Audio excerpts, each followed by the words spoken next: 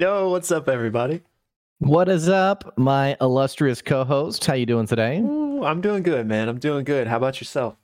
I am doing well. My name is Blake. I'm Will, and I guess I'm doing well too. Sorry for the grammatically incorrect response, and I need to shame me like that in front of everybody.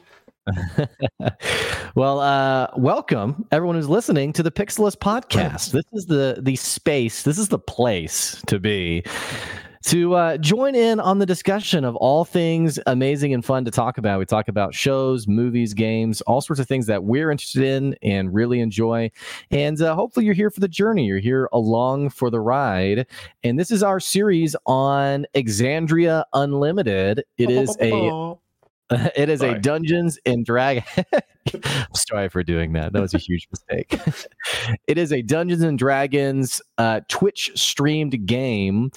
I was going to say by a team. It's not by a team. It's by a group of friends that are collectively known as basically the Critical Role team. And they stream on a weekly basis. They do long form story content on a weekly basis over several months, actually spanning over a few years.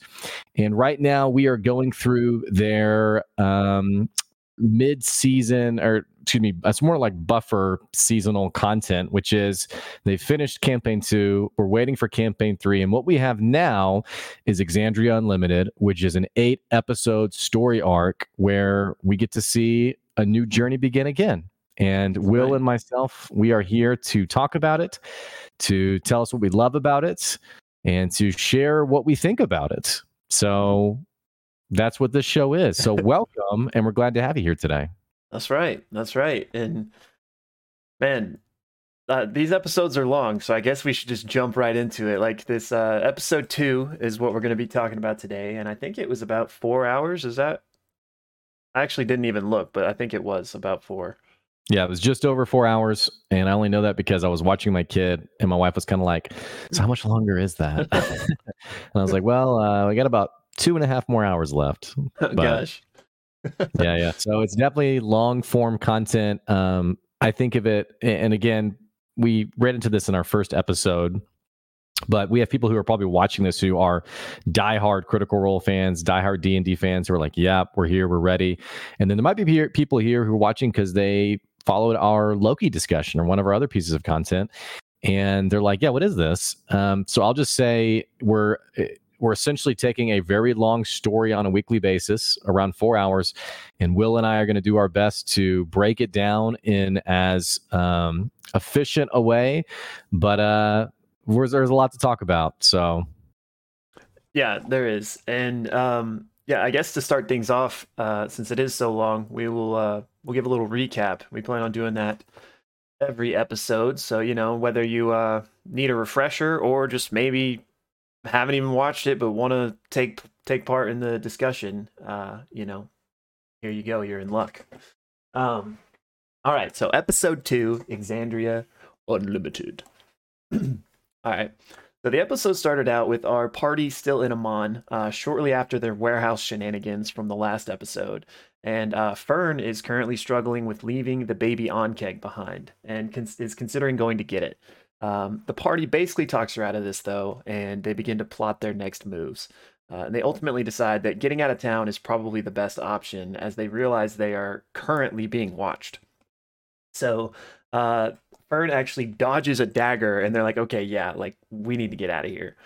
So they head for the gate, and they actually run into 2 members of the Nameless Ones who confront them. And Opal and Dorian both try to charm these people, but only Opal is successful. And so she takes the the one she charmed away to like go get a beer, while the rest of the party dispatches the other. And Opal has like in this time that they dispatch the other, she goes and ties this guy up and basically convinces them they're about to get into some kinky stuff. But the rest of the party shows up and they're like, let's get out of here. So they actually then quickly dispatch the charmed guy and they head out of town.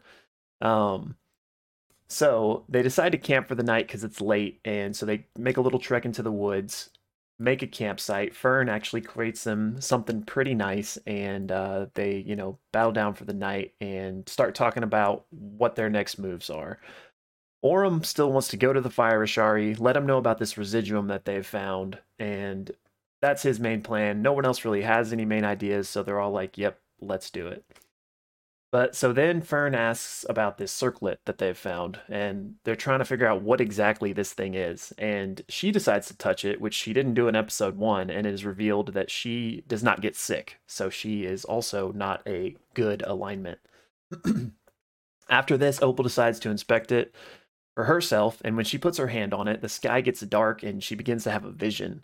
She can see the circlet within the box clearly, and she begins to hear the skittering of spiders all around her. And then one massive spider leg comes into view before she shakes out of it. She shares this with the party and then kind of jests about a king spider, a spider king.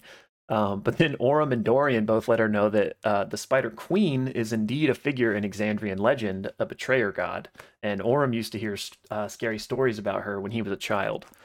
They then speculate that this circlet may be her crown.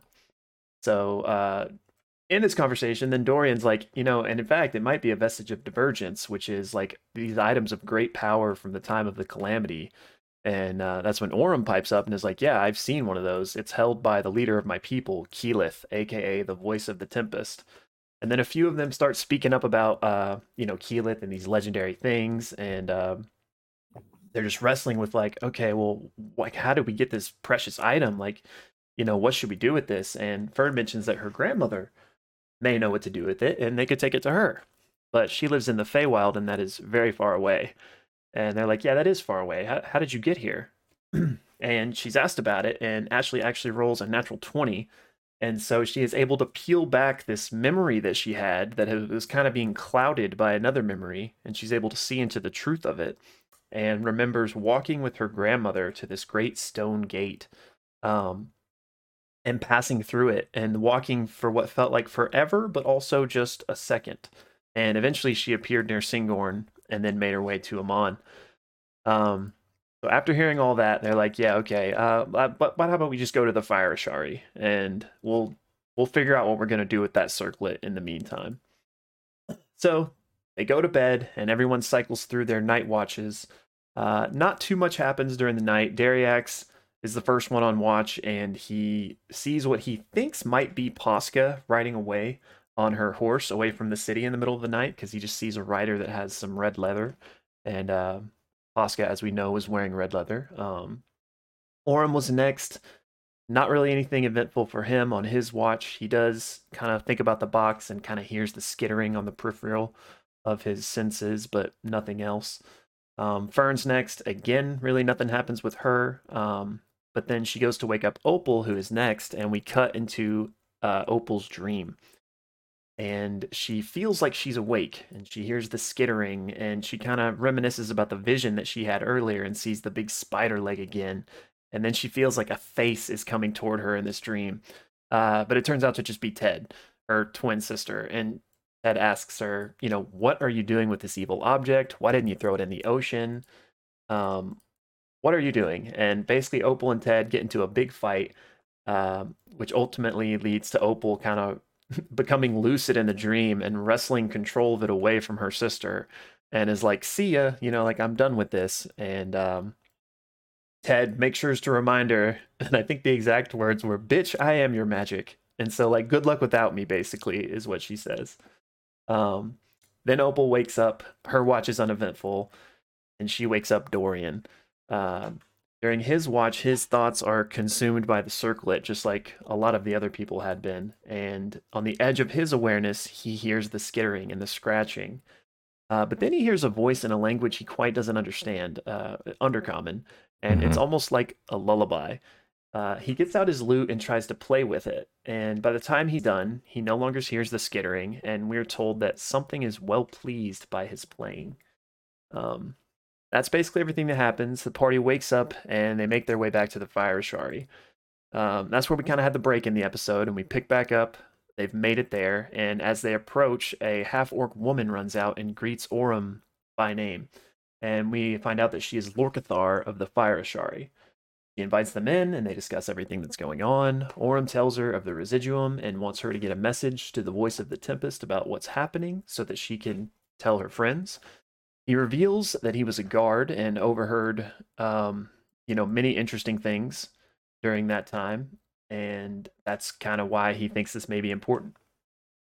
They decide not to tell Lorcathar about the circlet for now, and Lorcathar begins to tell them about what they've been dealing with. Something has been happening with the land Thordak, the Cinder King, had touched in this area. It has been corrupted, and while they have been healing it, something seems to be pushing back, causing tremors and flares, and the elements have just basically been getting more chaotic. And a recent flare-up killed several of their fire tamers. Only 2 of them returned from this mission. And I'm probably going to say these wrong, but Gesso and Rayon, a non-binary halfling and a male elf, respectively. The party wants to speak to them, and Lorcathar goes to retrieve them. They come, and Jesho does all the talking, and the party realizes that they quickly have a lot in common. And it's here that it's revealed that the party too has been to this crater altogether, and they saw a lot of the same things that these fire tamers did. Jesho realizes that Mister, Fern's elemental is actually, or Fern's monkey is a fire elemental, and Fern explains how she reached in and used the energy of the crater to kind of like pull him out and just grab him. And Jesho reveals that when they were ambushed by these cinder slag elementals when they were in the crater, the ones that killed 7 of their people, these cinder slag elementals were created in the exact same way by a mysterious being. Dorian asks about this creature and describes a woman with wings and blazing wings and lava, and Gesso confirms that yeah, that's what we saw too. A lot of mystery there, but Orym basically says, I want to help you people, and the rest of the party's like, well, if he wants to help, we want to help. Fern then feels a tremor in the earth that no one else does, and a short while later, a massive earthquake occurs. The party walks out of the tent to see like a surreal gray ashen sky, ash raining down, and a strange red like aurora borealis streaking across the sky, and a massive plateau, a mesa, had just formed where one hadn't been before. Chaos is going on. A lot of the Ashari are running around, and they do not know what to do. They eventually run into Lorcathar again, though, and she asks, "Hey, we don't know what's going on. Can you please help us figure out what is happening here?" So they're like, yeah, we'll do it. And so they make their way to this new plateau and climb their way up, which proves to be pretty difficult. And also with this ash raining down, filling their lungs, they're at risk of getting points of exhaustion. The longer they are in this and the more they talk, the higher chance of it is. So as they're going, they eventually see a light in the distance. And when they approach it, they realize that this is a like boiling, broiling sigil in the ground at the top of this mesa. And sorry, so the party's trying to figure out what the heck this is, and Opal gets close to it and is like, well, let me spray some perfume near it and see what happens. But before she does that, to be safe, she's like, I cast shield on myself. But her magic does not work. So she's terrified by this and kind of retreats to reassess. Dariax decides to throw a rock at it to see what happens, and when he does, the rock melts down as soon as it get close to the sigil. And they're like, okay, yeah. And it's at this point that Fern notices that the sigil seems to be incomplete, and so Dariax suggests, hey, well, how about we just give Mister to it? And the party notices that Mister is completely ignoring them, and he is fixated on the rune. And he no longer has the form of a monkey. He is now just pure fire elemental. So something's going on with this in him. Opal decides, hey, let's talk to it. And so she tries to communicate with the sigil, and it responds. But it turns out it's just Ted making fun of her, and Ted reveals that she is the one that has taken Opal's magic, not the rune.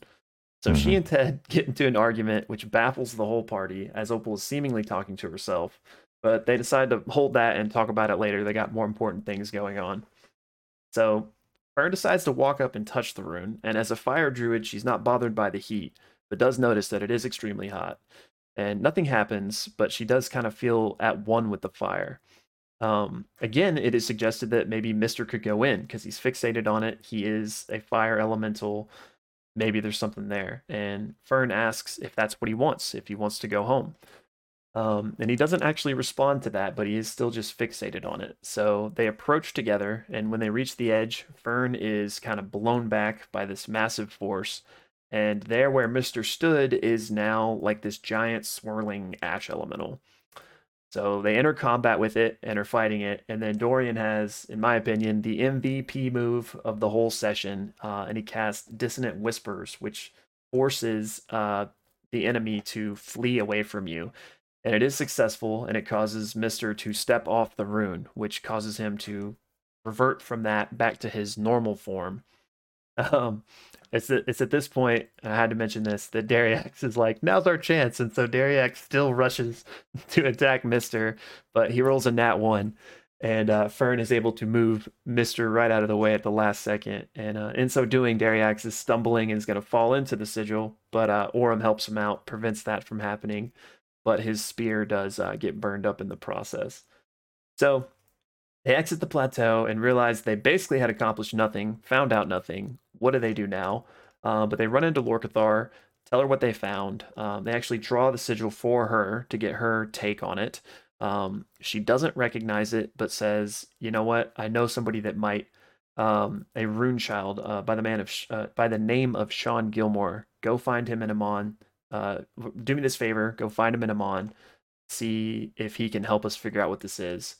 And that's basically the end of the episode. But we do get a little post-credit scene.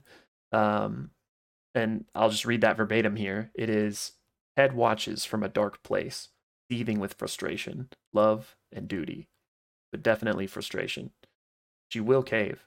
She will always protect her sister from the world, from herself, always."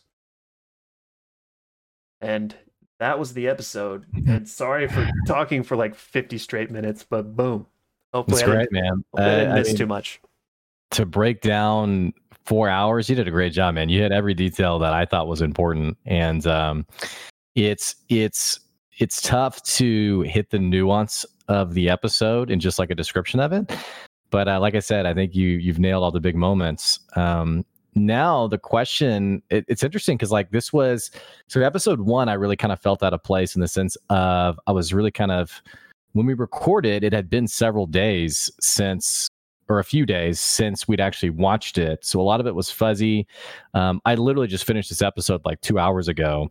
Yeah. But I this time took down notes as things were happening. And I have so many thoughts, and I'm sure some of our listeners also have so many thoughts. Yeah. And so I'm not quite sure what's the best route for us to piece it together. And part of me, it's like, even like going through the recap, there were certain points where I was like, oh, that was really interesting. And here's what I was wondering about that. Yeah.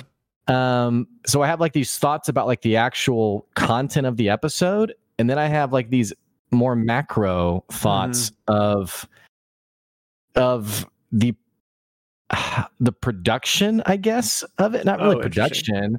Not production. Production's the wrong word. Like the show as a critical role show, if that makes sense. Yeah. Okay. And maybe show's the wrong word, because I know Matt Mercer in the past, when he's gotten criticism, has been like, hey, this actually is not a show.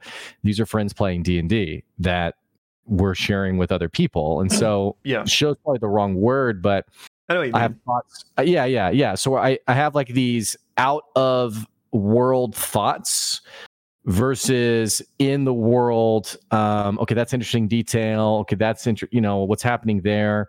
And I don't know how to piece it together for the sake of this conversation. Yeah, I mean, just especially like we've already said, with such long content, so much to talk about. I think there's not really going to be like a clean order to things.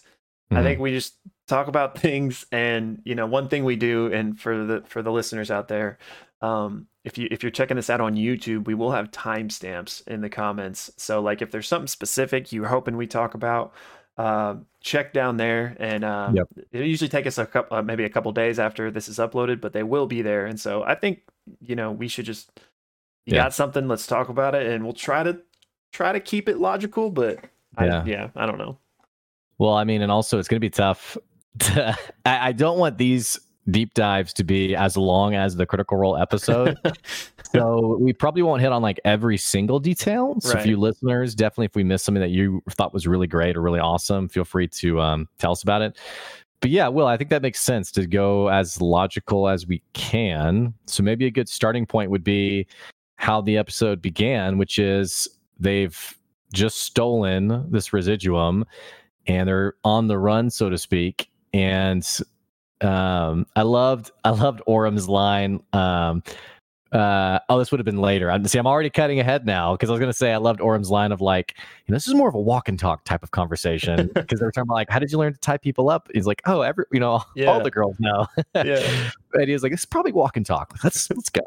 That was great. Yeah, I enjoyed the charming scene.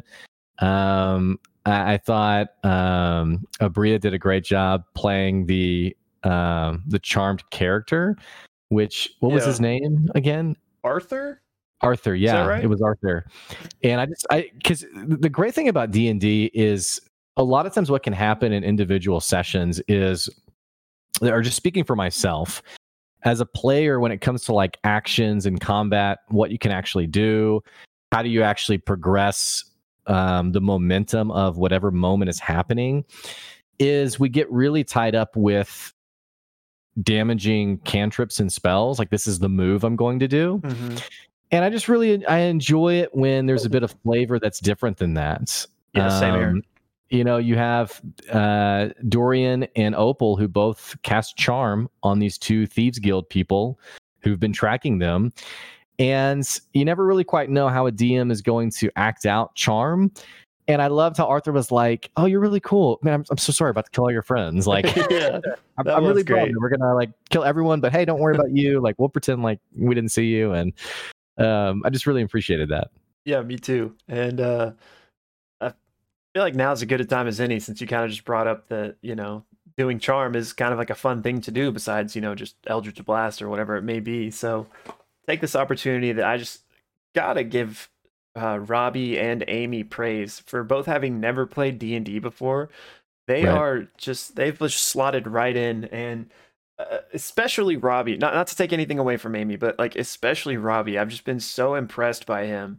Both, like, he's a natural, Mm-hmm. and I mean, he's a voice actor and he's a self-proclaimed like nerd. He's all into the video games and stuff, so I'm sure this is a very like smooth fit for him, but he's just been killing it. Mm-hmm. And with Amy, there's a lot of excitement there of seeing someone play for the first time. Yeah. Of like the joy, and she's like, "Oh, wait, what?" Like that moment later when she says like, "Oh, maybe like a Spider King or something," and everyone's like, "Ah!" She's like, "Wait, there is a deity, there is something like that." Like, that's such a fun moment to be able to see as an audience of like, okay, that is someone who is discovering the fun of D&D, and we as the viewers, we get to see that happen. And so it's great seeing that energy and excitement from both of them, for sure. I love it. Man, so or go ahead if you had something. Oh, I was just gonna say, so we have the charming thing that happens, and Matt Mercer, like anything he says, I'm just always like, yes, I love that. And speaking also on your comment of Dorian, of him casting Dissonant Whispers in that moment, or was it Dissonant Whispers or something else? I can't remember. Yeah, at the end. No, what did he cast when the larger Thieves Guild guy had grappled him? Oh, and he leaned back and he whispered. It was an attack, is what it was. And the person succeeded on the check, so they took half damage. But he gave the prime bard like response, which was, "I love hugs." Like, jokes on you. Yeah. So I was like, this guy's fitting his role so well. I mean, it's just great. It's fun to see it happen. It is. And I had forgotten about that moment with he was like shimmying out or whatever. Mm-hmm. Yeah. Isn't it great to see like, or sorry, go ahead. No, I was just about, if you're still on this, I was about to jump. Well, I was just going to say in general, I'm really enjoying seeing every character's personality come out in different ways. And not not to keep you from jumping, but just on that, Fern being this druidic character who cares about wildlife and nature, her being like, do you think we can go back for the baby Ankeg at the start of the episode? And you could see Abria's face of like, pretty much like as the DM, no. Like, please don't. You would die. Don't do that. But like, I don't know. Everyone's sliding into what their character would be like, how they would act, and they're really embracing like, this is who I am. So yes, that's like my favorite part of watching these extremely long form content is like seeing the player just like really find what their character, like who their character is gonna be, and just really seeing that like get fleshed out.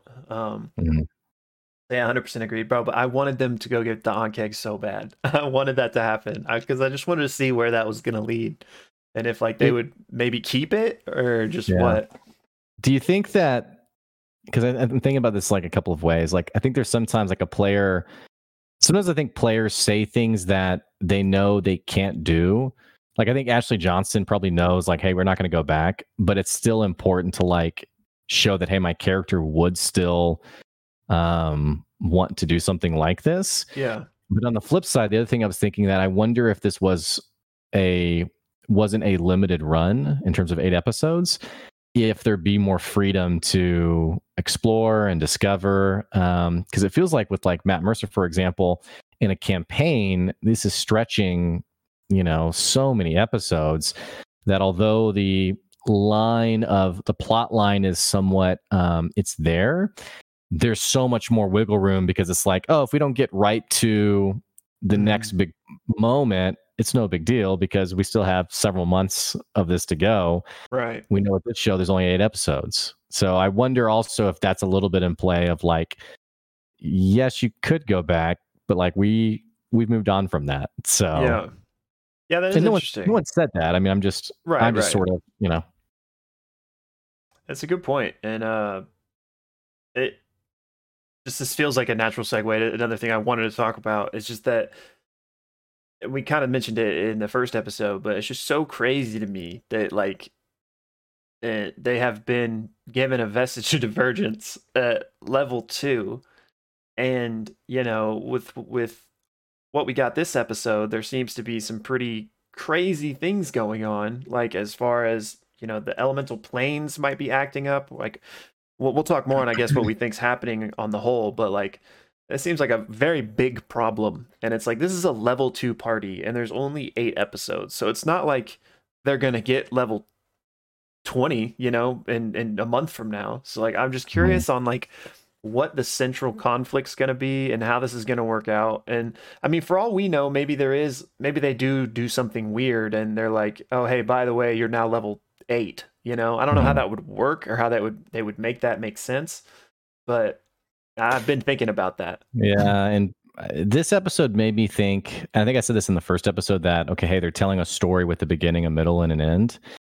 I don't know if I fully believe that anymore. Because in the way that I wonder if this is maybe an introduction to these characters and there'll be some central plot that gets resolved, but it isn't.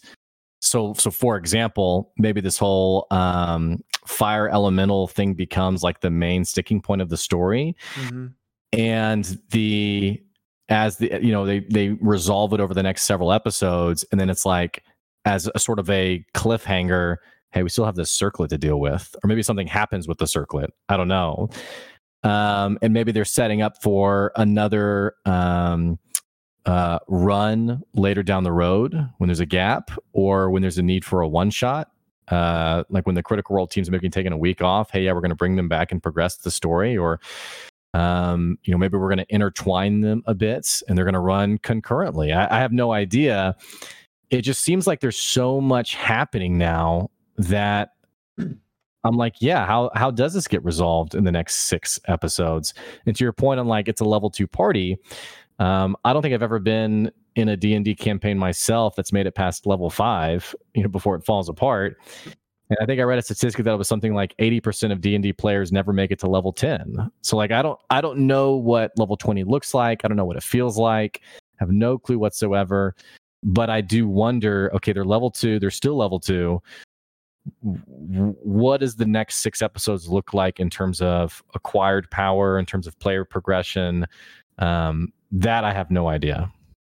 Yeah, and I think on your point of like they could keep like using this past the 8 episode mark, down the road or whatever. I think that, I mean, obviously, I think EXU is going to be a series for the Critical Role brand. Like, you know, I'm not saying it's these same 5 people, but I think that there's going to be um many seasons, if that's the right word, of EXU, but it might be completely different stuff each time. You know what I'm saying? Mm. Like it's all about when they like announced it, it's all about like giving other storytellers a chance to like use Matt's world and stuff. So that to me implied that like, hey, and it might be like we might not get another one until campaign three's over, but I doubt it'd be that long. But Mm-hmm. so it might be years till we get the next one. But I could easily see it being like, hey, a new GM, maybe a new slate of players, and I don't know. But I'm kind of getting off track. But the interesting thing, and like you said, is that they might not get all resolved. Is that this is Matt's world, and it's the same world that we've seen in campaign 1 and 2, and presumably 3. They haven't made any big announcements like that there would be taking a step away from that. So the things that are happening in EXU have consequences beyond EXU, if Mm-hmm. only because it's still Exandria. Like maybe this is just a what's the word, like a plot thread, or like a seed planted of something that Mm-hmm. might happen in campaign 3 that doesn't involve any of this crew that we're like with right now. But maybe the elemental Mm-hmm. planes explode, and like I don't know. But so yeah, it's just interesting to try to think of like what will be their central conflict or enemy, and how will that get resolved, especially with a level 2 party. So like it's just Mm-hmm. hard to reconcile like this chaos that we're seeing is happening that has implications for the world at whole, yet knowing that we only have 6 episodes left and they're level 2. So like Mm-hmm. how's that going to get reconciled? I don't know. Yeah, I don't know either. And definitely, I think I said this in the last episode. It feels like the stakes are getting higher and higher, especially as they went from, so they leave town, they go and make camp, and this box, which I think I missed the detail that they had put it back in a box. But this box that's holding the circlet it's very the easiest way for me to describe it was Lord of the Rings esque with the One Ring. Yeah. It's calling to them. It's almost I got like sort of like corrupting them type vibes, especially when Ted said it's going to make you evil, Mm-hmm. which I feel like that was very intentional. Um, and I'm just enjoying like their uneasiness around it, or I say they, for the most part, Orem and Dorian. Like the descriptions of it, the world building of it, so to speak, in the sense Mm-hmm. of the skittering of spiders, Ooh, the huge leg coming out. no. That was really cool to me. I got a serious vibe of the Diablo 3 announcement trailer where Leah is having like this vision and Asmodeon's spider leg basically comes out and slams like right in front of her. Ooh. That's what I kind of envisioned, was like this person, Opal, totally out of her element, naive, no business with this as a level 2 person. Yeah. And the weightiness of what's happening here. And especially moving from that to Orm talking about the stories he was told as a kid. Um, Dorian had an interesting comment. He said, "We told stories, ancient stories, before my people fell." And it was Yes. weird how nobody was like, "Okay, wait, what happened to your people?" Like, I guess maybe it was common knowledge about maybe the air genasi. I wasn't really quite sure. I don't know enough about campaigns 1 and 2. I was hoping maybe you had an insight, because I haven't, also, since I just finished the episode, I haven't had a lot of time to like dig in and read. What do you think is going on there? Okay, I'm glad you said that because, and again, shout out to the Critical Role Discord. You happen to be watching this and you're from there, hit us up. we would love to talk about any fun theories or questions you guys might have. But I went in there and asked that, and I did have somebody ask that exact same question that you did. Give him credit real quick, Mr. Hoffer. I don't know if I'm saying that right, but he was saying that his theory on that is that let me just read exactly what he said. He said is the reason Dorian said that his people fell is because the Air Genasi had a floating city that crashed at some point, probably around the same time as the others. And um, there are floating cities in Exandria, or rather, there used to be, but they all came crashing down. And I don't want to get into too, you know, we didn't give our spoiler disclaimer in this episode yet, but I've seen all campaign 1 and 2, so as far as spoilers go with that stuff, I'll only kind of speak within the bounds that EXU is operating in. So because of that, I don't want to go too much into the other stuff about the floating cities, but I thought that was interesting because that could be true. But there hasn't really been anything about Air Genasi history or mythology in any Critical Role so far. So really, nothing's really known about Air Genasi as far as like Matt knows, and that's about it. You know what I'm saying? I thought it was. This makes sense because I thought he was saying like my people fell, like as in we were wiped out or something. And you're saying like a literal event happened where there were floating cities that literally fell. Yes, but so that's Mr. Hoffer's theory. I like that theory. Okay. I don't know if I'm team that's what he meant or not, because I think it could also be what you said, that maybe like the dynasty of Air Genasi fell. And actually on that point, I think there's something going on with Dorian. In episode 1, I forget what it was, but somebody pointed out like, "Oh, you're a rich kid. I can tell." There was some moment like that. I don't know if you remember, but then so that and now this before my people fell, I'm almost, maybe even getting like royalty vibes from him. Like if not current, then like maybe if fell does mean that like they once were prominent and now aren't. Maybe he's from a lineage that used to be. But he does seem to have money. He does seem to have that kind of air about him. So well, and he does have that line in the introduction where he says, "I'm Dorian." I can't remember his last name, but I'm Dorian. That's my stage name. And Liam's like, "Oh, your stage name, huh?" And I don't know if people read too much into that to mean like it's this faux personality, like this is who he's presented himself as, or if literally he was just saying like my performing person is like because I'm on D&D, like exactly. So I haven't really put too much thought into it of like, oh my gosh, he's on the run or he's in hiding, which could totally be true, other than just it's just an interesting detail that I have filed that away about his character on I wonder where his character is going to go. Yeah. And I think that's a little bit of what's tough too, because we're talking about these characters that we're starting to fall in love with. Like, oh, that's an interesting detail. And again, it all doesn't have to. I think as a viewer, we all want certain levels of like satisfaction and like neat a bow tie as can be done in the next 6 episodes. Right. I'm very optimistic, but I am curious also. And maybe they won't. They can't address everything, and maybe that'll be the fun after Exandria Limited is over. We'll be like, we can let's still talk about what happens next.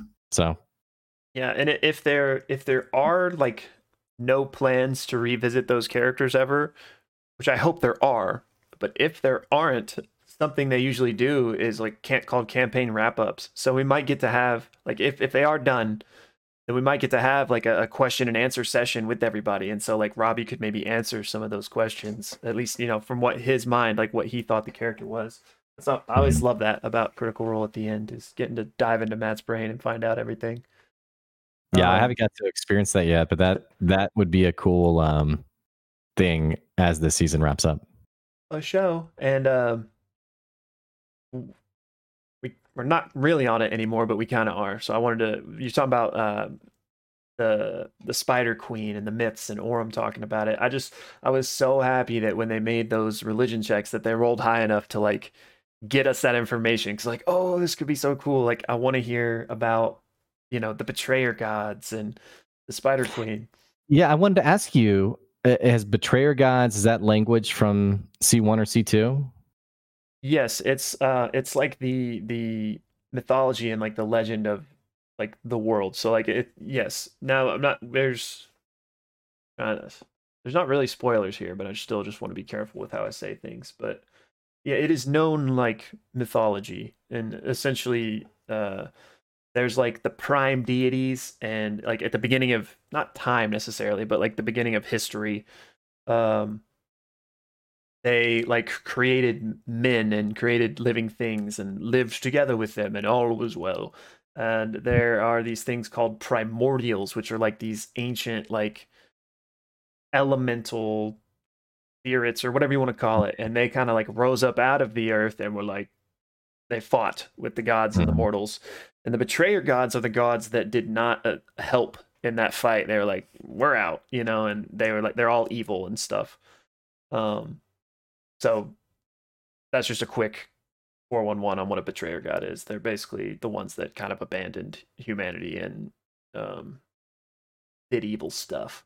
Hmm. Yeah, okay. They're like I need to like I feel like I'm gonna get in trouble if I do too much like other games or movies references. Because we've done Lord of the Rings, we've done Diablo 3. I was like, oh, this is like the Sargeras to the Pantheon, Yeah. you know? But that's how I connect things, I guess. But yeah, and I don't know, has the Spider Queen, does she have a name? She does. Again, Spider Queen has never showed up in Okay. Critical Role, I was but I gonna think her ask, name is is it like there? Lolith or something like that.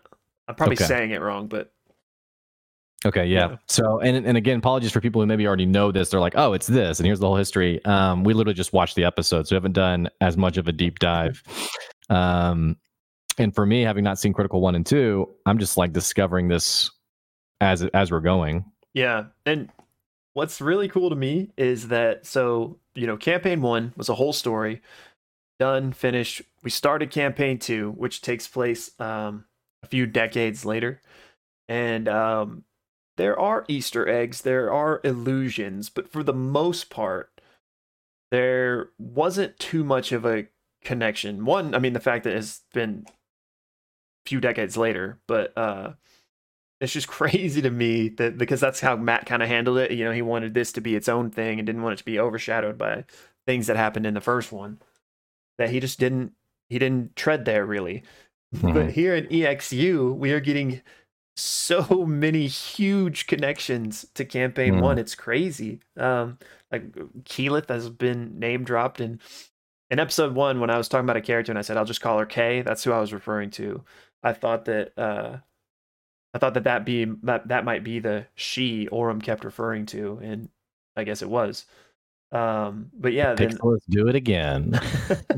but it was just really cool to see them like know who she is and like know the history of Vox Machina, which is the name of the team from campaign one, and like hear about these vestiges of divergence. And I don't remember who said it. I think it was Fern, but I'm not sure. But she was like, "Oh yeah, I know about Keyleth and all of Vox Machina. Like my grandmother told me about them." Or something like that. And so that got me going. I was like, wait, who the heck is her grandma? And so I'm wondering if that's some sort of like Easter egg. Mm. Um, Do you think her grandma might be someone from campaign 1? maybe. I if it is, I think it's like a small thing, but Yeah, I okay. feel like there's got to be some connection there, but maybe not. I have a theory, and I won't say it, but I'll just announce the theory part in case I can reveal it later. I have a theory about the gate that she traveled through, and so interested to see if we get any more information about that. Yeah, maybe Um, if we can talk about that maybe even now, because this is around the campfire that she's sort of telling her origin story, so to speak. And because they're also talking about where they could take the circlet. And right right. now they're planning to go to the Fire Genasi because they're taking the residuum there. But Fern has this moment, which was so interesting to me, where she remembers basically I don't know how you took it. I took it as like a planted memory. Like this is what actually happened versus no, what actually happened, which is really cool that we had sort of, and I loved how Abria described it of like like you see almost like the edges of the memory, and you can peel it away. Yeah, that was such a great like description. So Yeah, it vivid. really was. And so we get introduced to her grandmother, and she's suggesting that maybe we could take it to her. Mm-hmm. And in the Feywild, and I think, and again, I'm not super familiar with the world of Exandria, so like I'm piecing together details of the world as I'm listening. Right. But I think Dariak says it's near Zephyr, or where he's from is in Zephyr, or something like that. Or maybe the Feywild is in Zephyr. Was it Zephra? Zephra, I think that's right. Is I that wrote down Zephyr, but I may have misheard it. okay? Because I don't explicitly remember this moment you're talking about, so I'm not trying to say what happened. But I do know Zephra is the Arashari home, so that would be where Orem is from. And I don't. Interesting. So the Feywild is like a different dimension, different plane of existence.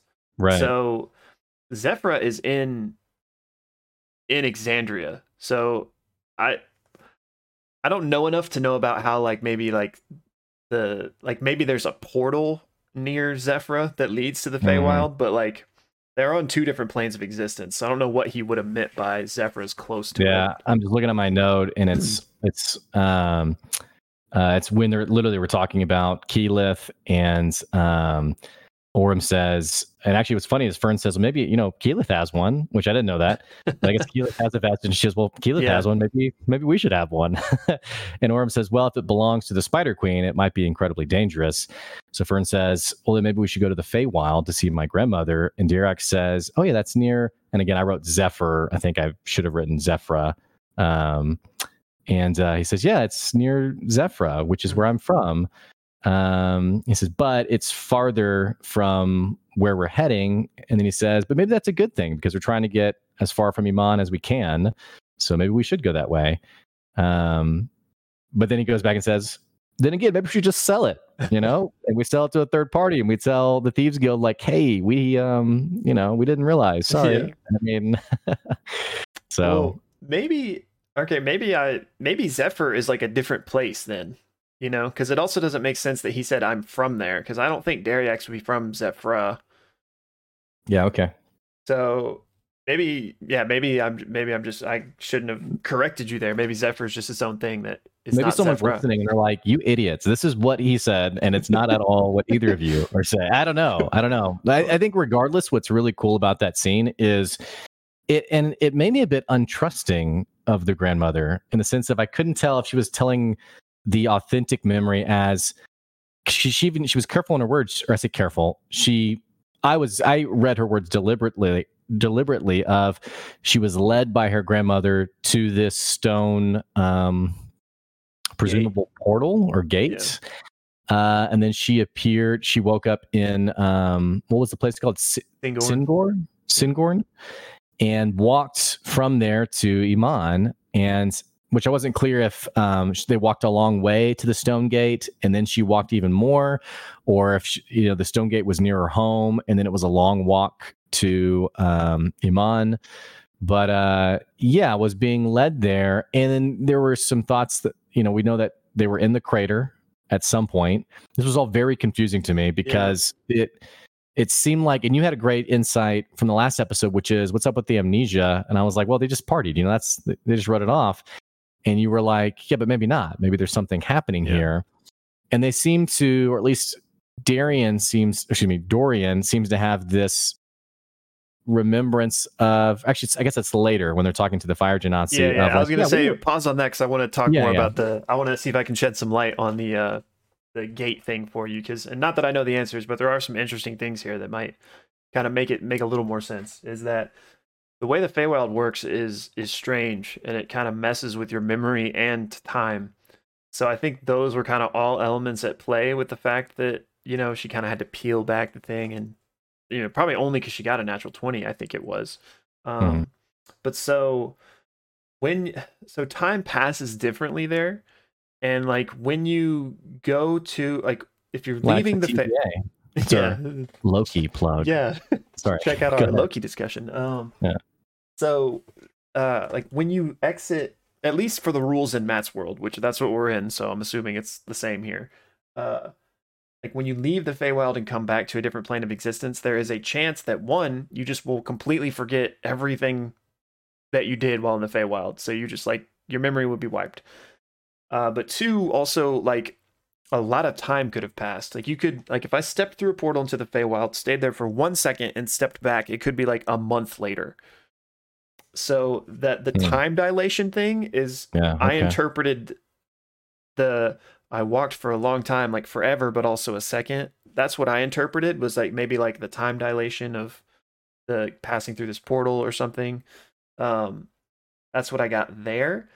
But the memory thing is interesting because it's not that she just forgot. Like you said, it was like almost a memory had been implanted to be like, this is what happened, not this.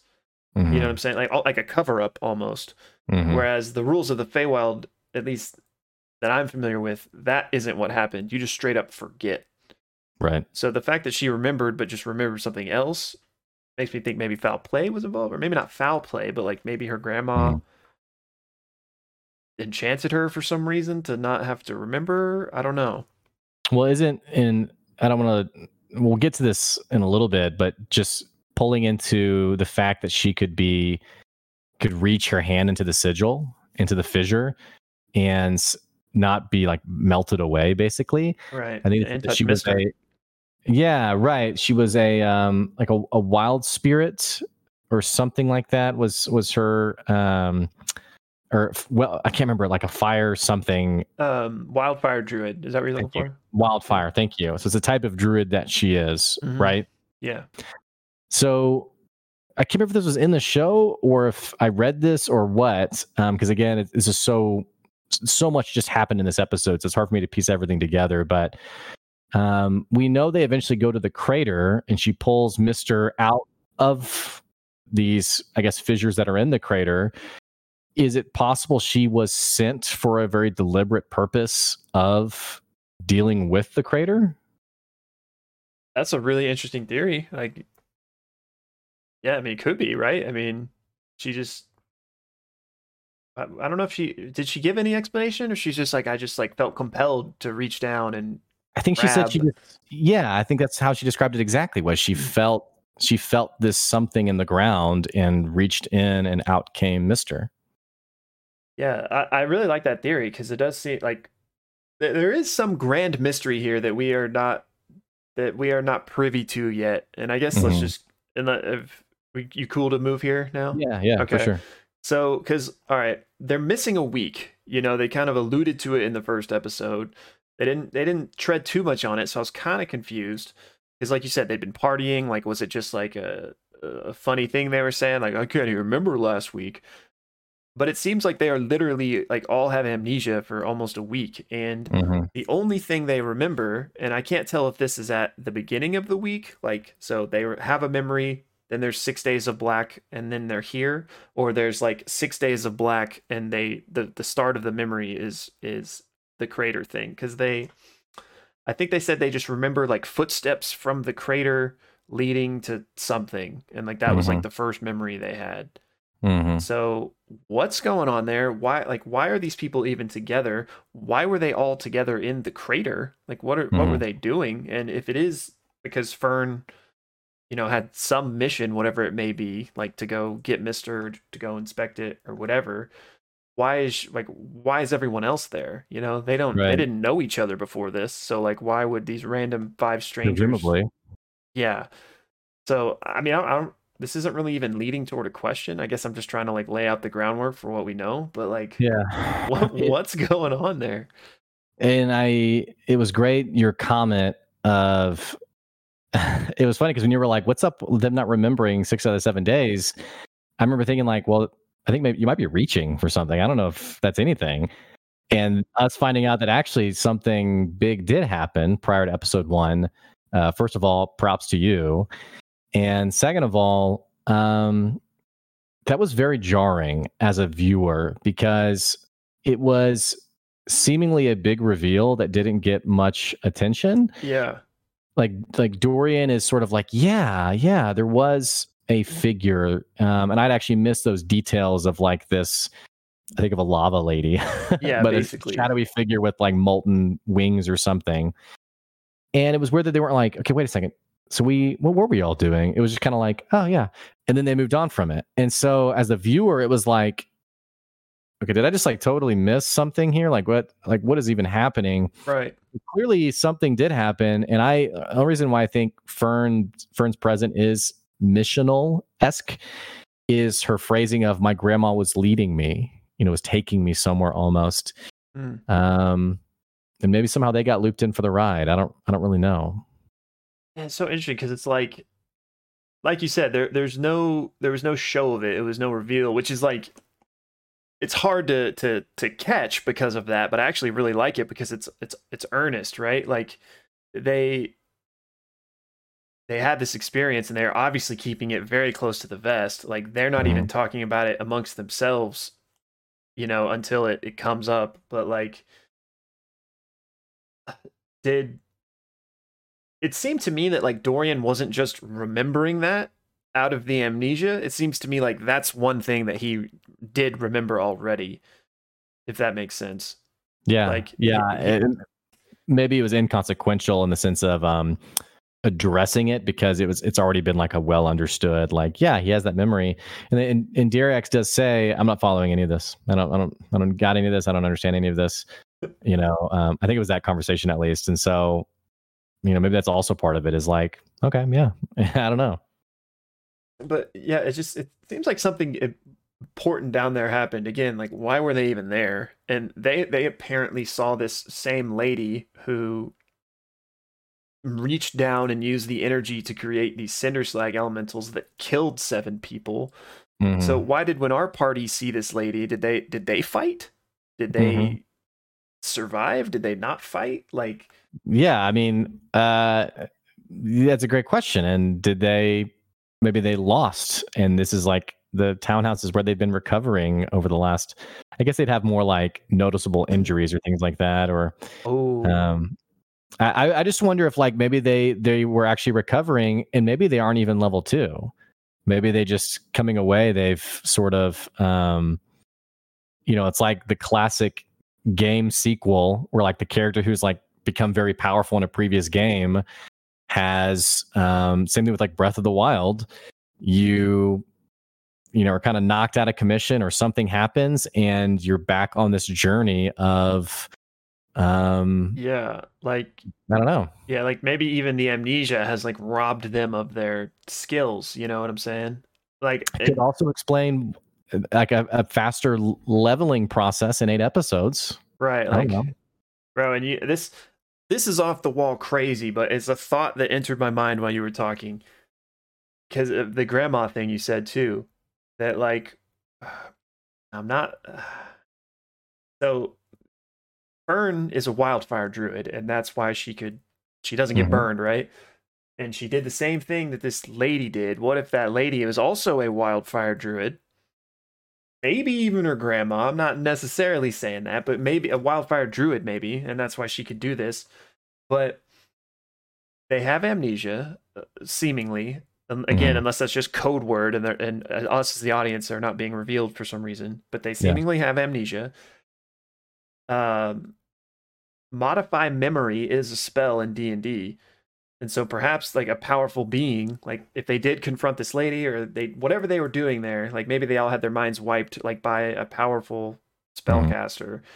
And the connection that had the eureka moment is Fern has a modified memory of her freaking travel through the gate. So like maybe whoever did that, be it the grandma or be it somebody else, also modified this whole crew's memory.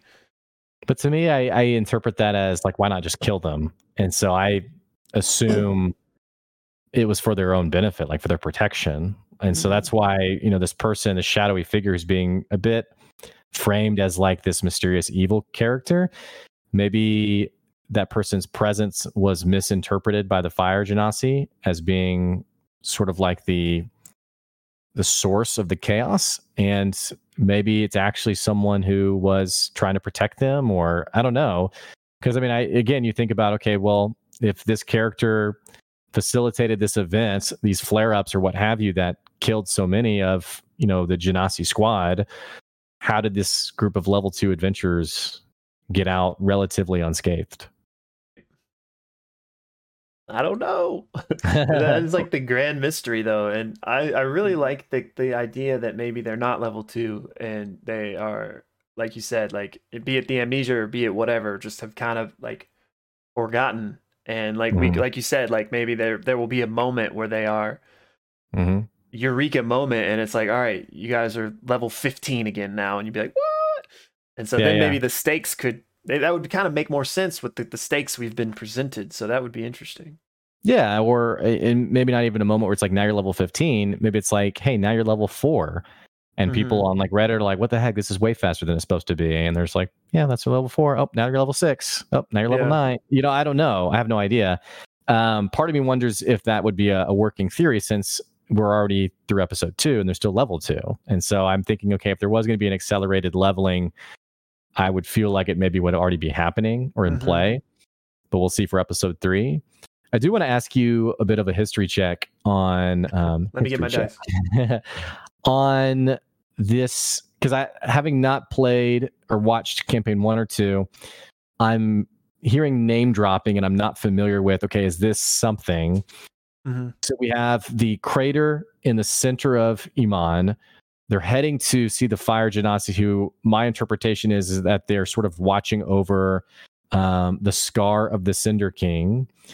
My understanding is Yes. that these were both caused by the same, because when they're talking to what was the half orc's name? Locathar? Locathar? Lorcathar. Lorcathar basically explains that Thordak, Thordak, Thordak, the Cinder Thordak King.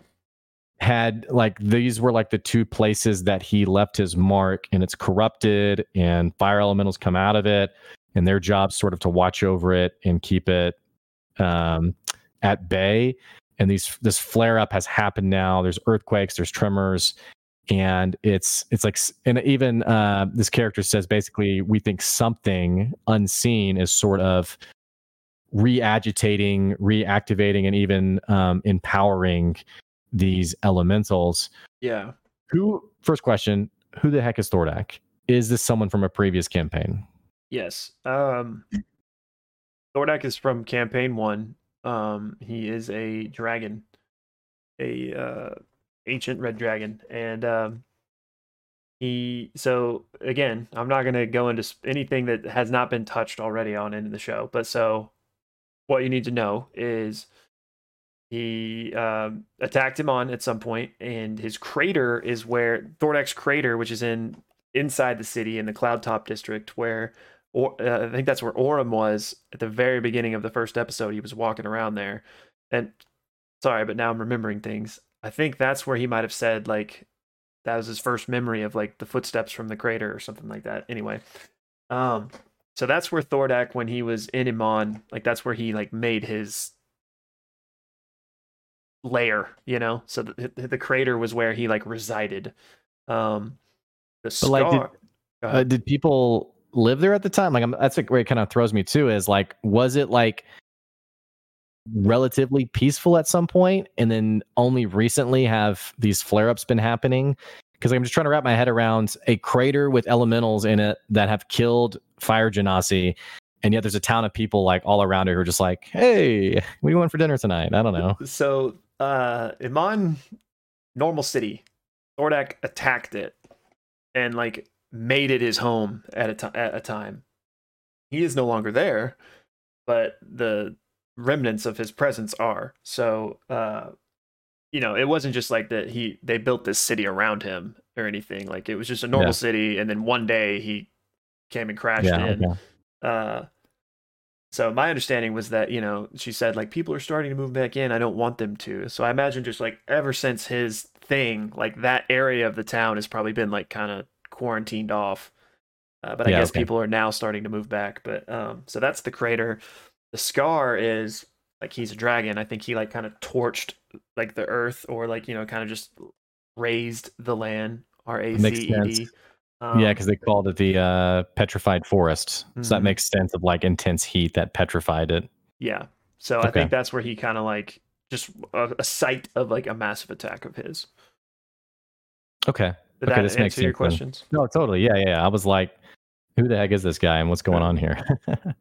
Okay, so then they think someone is presumably embracing, I guess, the corruption of this area, and now we have the flare up happening, and it's actually what causes the fire genasi to be pretty disinterested in Orum's news of, hey, we have this residuum, like this is a big deal. And they're kind of like, hey, we're a little busy right now because we have this flare up, we have these elementals, it's killing our people, it's chaotic, and which that also threw me a little bit because I guess what I was expecting was we have residuum, and they're like, oh my gosh, what, you have residuum? But it was like, okay, yeah, great. Hey, this is pretty serious right now. Yeah. And it's the catalyst for the rest of the episode, which is, a massive earthquake happens. Yeah. And like residuum is very powerful, and it's worth a lot of money. But like I mean, especially for someone like Lorcathar, who we never really got the reveal on if she's like the top dog of that area, but it seems like she was at least in charge of some things. But I think it's just kind of below her pay grade. She's like, okay, you've got some stolen goods, like, and it didn't involve the fire Ashari specifically. It was from the air. So I mean, I think it's just more important things were happening. But yeah, I just didn't want to give you the wrong idea that like while residuum is very precious and powerful and worth a lot of money, it's not like a vestige of divergence. Like it wouldn't warrant that type of reaction out of someone. Residuum, you mean vibranium? Unobtainium. Yeah, that part was great. Club. Yeah, that's great. Well, so the episode, definitely the second half of it was like, holy crap, like what's going to happen here? Because right after this conversation, this earthquake happens, the sky kind of looks like it's on fire, ash is falling from the sky, and they basically eventually find themselves to this fiery flaming sigil, which I was so curious. I was like, okay, what's happening here? Like what? The sigil was almost like a spot was being marked, like a stamp. And yet I was expecting like a Balrog or something to come out of it. I don't know. I still have a lot of questions, I guess. I don't know. Yeah, me too. I wonder what it is. I think somebody in the episode, I forget who, maybe speculated it was a portal or like a door. Or did somebody say that, or am I making that up? I don't remember. I definitely was nervous though, as to like someone, I know DMs joke a lot about their stupid characters in their games. I was worried that, like Dariax would be like, yeah, I'll go in there, and then you get like melted. Yeah. So I did like it's not fair to call it a bait and switch, but I thought the sigil itself like emanated this like magical immunity.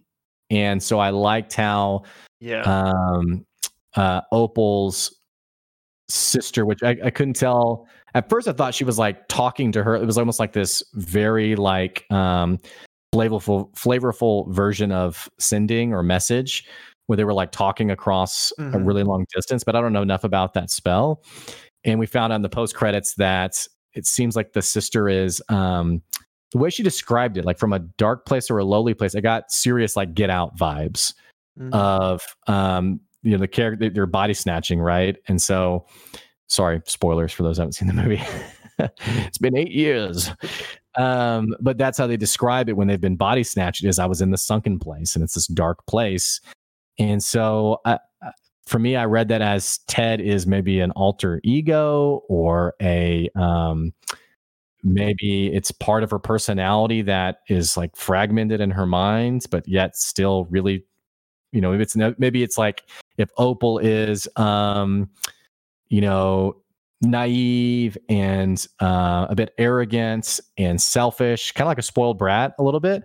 Maybe Ted is this other version that's still part of her whole personality, that has more maturity. And I don't know, but she says it's my twin sister, right? And so I wonder, I don't know really what I'm wondering, other than What's going on here? Yeah, what is going on there? And I love that fake out too. I thought that was really clever of Abria to do Hmm. that, because I think that's what everyone. I don't think anyone was thinking it was Ted. You know, we thought Hmm. like, oh, this magic doesn't work around this Hmm. thing.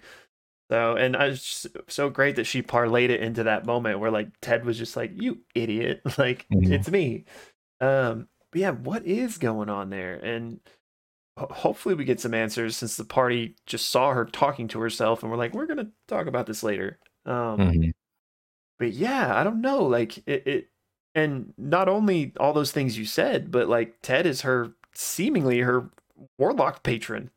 Like Right. she could take Right. away her magic and give it to her. So like, it, is it is it not really her sister, and it is this demonic powerful entity that has just like made it think that it's Hmm. her twin sister talking to her? I feel like Oh, okay. that might be more likely than like some crazy weirdness of like my twin sister's soul is absorbed in mine and Yeah. has Okay. powers. Okay. Yeah, that makes sense. I hadn't thought of that. So you think like Opal's even maybe she's been mind jarred in some way to now, yeah, it's my sister, but it's like, no, this person is maybe trying to get out, trying to control you. I don't know. But it's obviously important enough detail that the post credits scene focused in on it.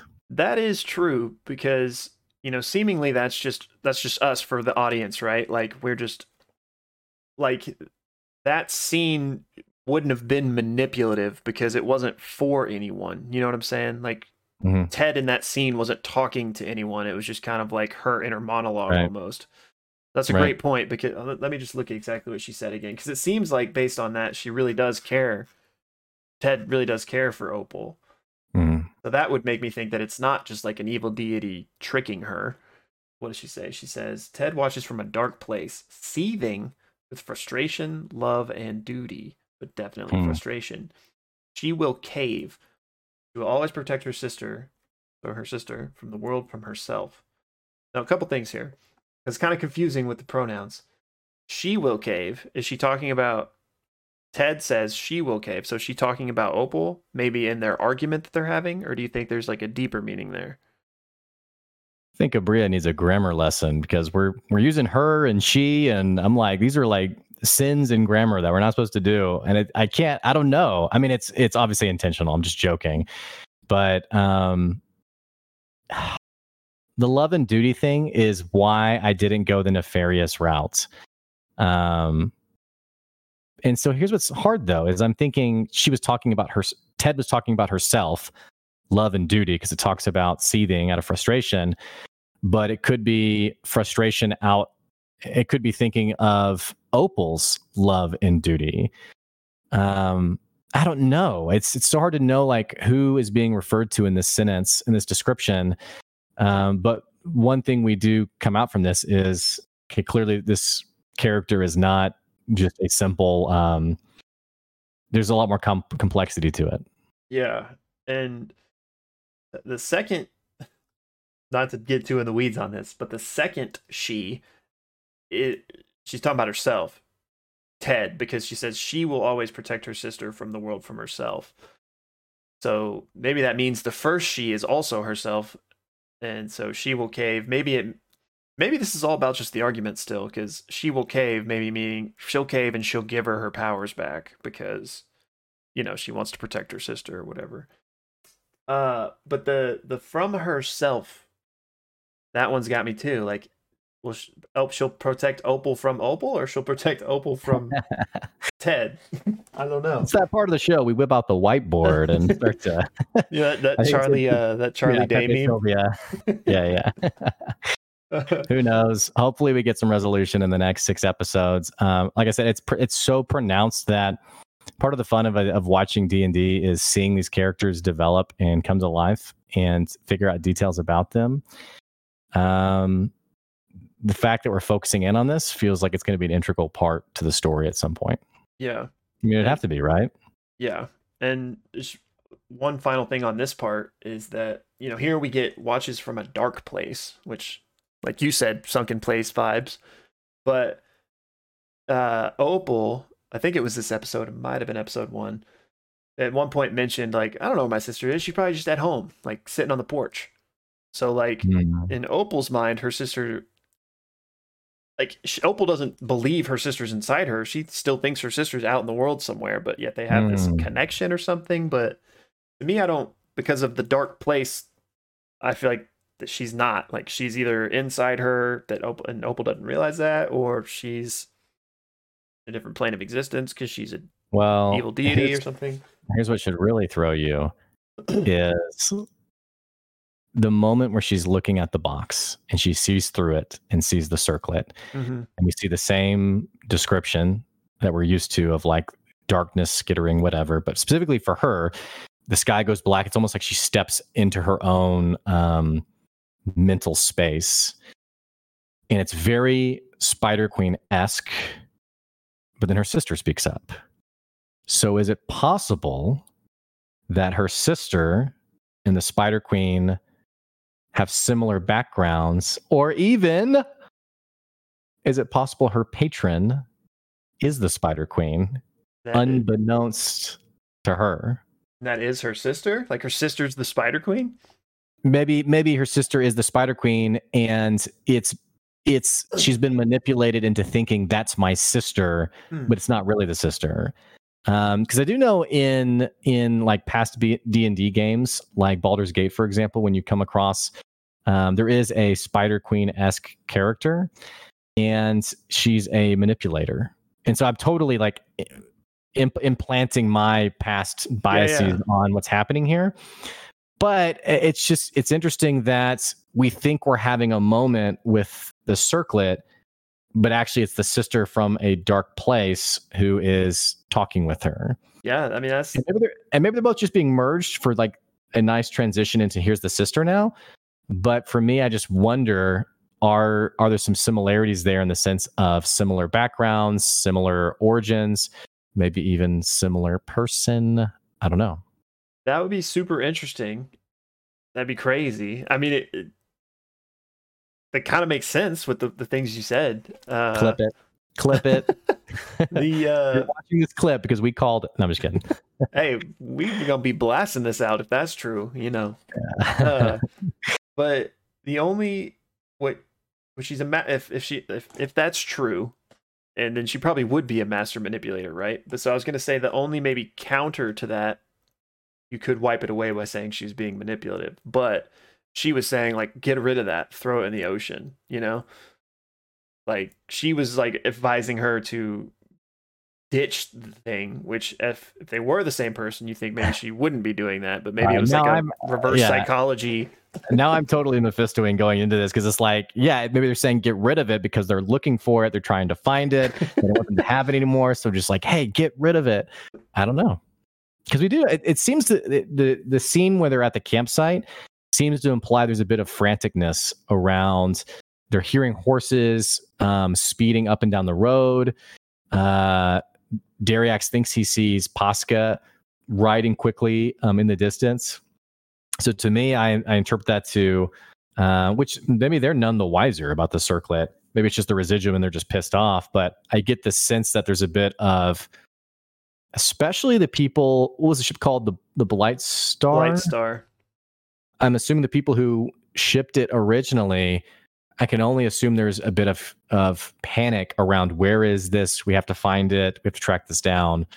And the people who killed the guards, or excuse me, the crew have to also be desperately thinking like we were almost there. Like, where is this? Yeah, and who are those people? Because I don't really think they're nameless ones. Do you? No, I think it was set up for the warehouse battle to seem like the same shadowy figures, and then it ended up being the Thieves Guild individuals. I don't think they're the same people. I think the original shadowy creature is some kind of shadowy creature that isn't corporal. Is that the word? Corporeal, I think maybe. Corporeal. Thank you. It's not corporeal enough to have actually gotten the item, but I am interpreting it as a totally different faction, force, whatever in this story so far. I agree with that, especially since that like Posca didn't point them toward that. You know, they Mm-hmm. just happened to find that. Yeah, I don't know. I love I love the theory about the Spider Queen. Like I don't know if that'll be true, but it's very interesting because there's something going on there. So Right. with Well, old Ted. and then them being asked to go back to Iman. I mean, I'm thinking like they did a lot to get out of there. Yeah. They didn't do that much, I guess, but now to take this item back to Iman, I'm curious to Ooh. see Okay. what happens there. Yeah. Now, I guess it's a good time to talk about it. So you wouldn't know this, but Sean Gilmore is a massive NPC from Campaign One. So Okay. that's it's I wondered because Ashley Johnson's face was literally when it was name dropped, and I was like, I don't know who that is. So yeah, I can't. I'm so interested to see what happens. Like, I'm imagining they're actually gonna find him and he's gonna show up. But I guess it's possible that like they don't actually interact with him for whatever reason. hmm. But I just one be really excited to see him again. It'll be weird to not hear Matt be the one that's doing it. Hmm. Because I assume it'll still be a Bria. I know I've seen some people saying like, I bet Matt'll just still play Gilmore, and I'm like, I don't think so. That would be I don't think so weird, either. you know. Yeah, I don't think So, so. um, yeah, it'll be. I kind of forgot what got me on this train. What were we talking about We're before talking this? about going back to Iman because that's the mission: is go back Oh, to right, Iman. right. We need your help. Go ask him about the sigil. So yeah, he's a rune child, so he might know about these runes. Which, oh Wh- yeah, I didn't know what that meant. Being it's a rune just child. like a what's the word? It's like in Matt's world, and maybe this exists in regular D&D too, but I'm not familiar enough with that to know. So like I don't know if Matt just took this and put it in his world or if Matt created it, but it's Mhm. not a class, but like it's like a history or like a background you can pick for like your It's character. like an archetype almost. Yeah, yeah. And so it just has to do with like his type of like being a mage or whatever. Okay. Um But so yeah, it'll be great to see him, interesting to see him, and I wonder getting his take on the circlet would be awesome, but I don't know if they'll trust him enough to like tell him Hmm. about it or show it to him. Um yeah, oh, and this reminds me, I think we started this but never even ended up talking. Well, we did a little bit, but what the freaking rune is anyway. You know what we think. Mentioned might be like a portal or a door or something, but the fact that it like created an entire and sorry, I'm kind of jumping here unless you had more to say about Hmm. Iman. Okay. The Oh No Plateau, as the episode is titled. Um, it to my understanding, the whole thing was seemingly to service that rune, right? Is that what you got from it? That like Hmm. Yeah. Uh-huh. and so if you think on a grand scale, I'm wondering like, is that one part of like a potential like entire like spell circle that's being created? Like maybe across the world there's another one and like, you know, all up on these different places. And like I know the one that they saw here, Fern said it looked incomplete. So one, I wonder why, but two, Yeah. I what wonder why happens? she thinks that. Yeah, and what happens when it's complete? Like, and is Hmm. it a standalone thing or are there other ones in the world? And if so, like that's very big implications, I think, for something that large. Because like in D&D, um, like spellcasters create like runic transmutation circles and spell circles and stuff, and you know for a purpose, obviously. So Hmm. like, what would the purpose of one on this scale be? And since we're dealing with like these elemental planes and stuff, is it like a passageway for something to make its way from one plane to another? Or I I don't interpret know. it has to be something that's not in the world of Taldore, but is in another on another plane or the world of Exandria, excuse me, Yeah. because I don't envision like a subtly, roguish like massive, Golomag esque lava dude who's walking around like stamping the ground or something. The fact that the mesa came out of the earth, I think of it as like something trying to like almost like punch through or like get through, and the sigil is like the splitting of that spot. Hmm. It was a bit strange that when they arrived there, that Abria said you don't feel a sense of danger, because I'm thinking like, oh man, this is gonna get crazy. Instead, they don't feel that, but it is still like a bit unsettling. And what ended up happening, I thought a monster was going to come out. It didn't, but Mr. stepping on the sigil, transforms into this creature that then fights them. So maybe it does have evil implications. I don't really know. I'm not sure where this is going.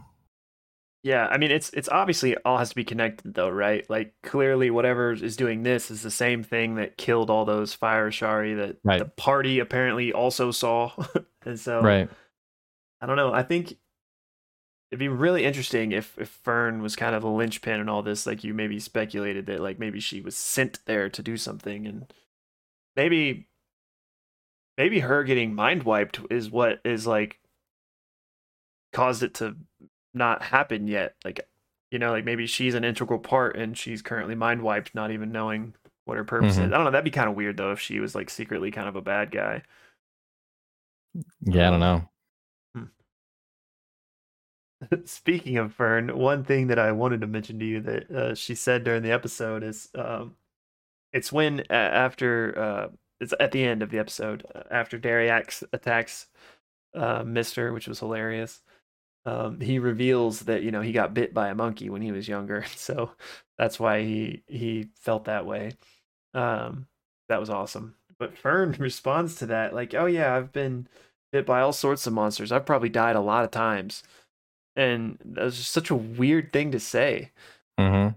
And I can't remember if they pointed it out and like that was another thing that they're like, we're going to talk about that later or not, but like definitely struck my radar. I was like, what? Yeah.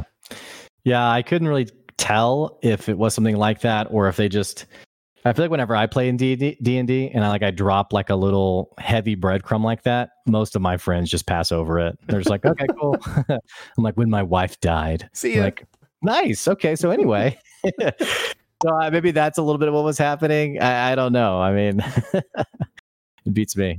So mysteries. Well, any other parts of the episode that you wanted to talk about? Because I do want to talk about this other the meta.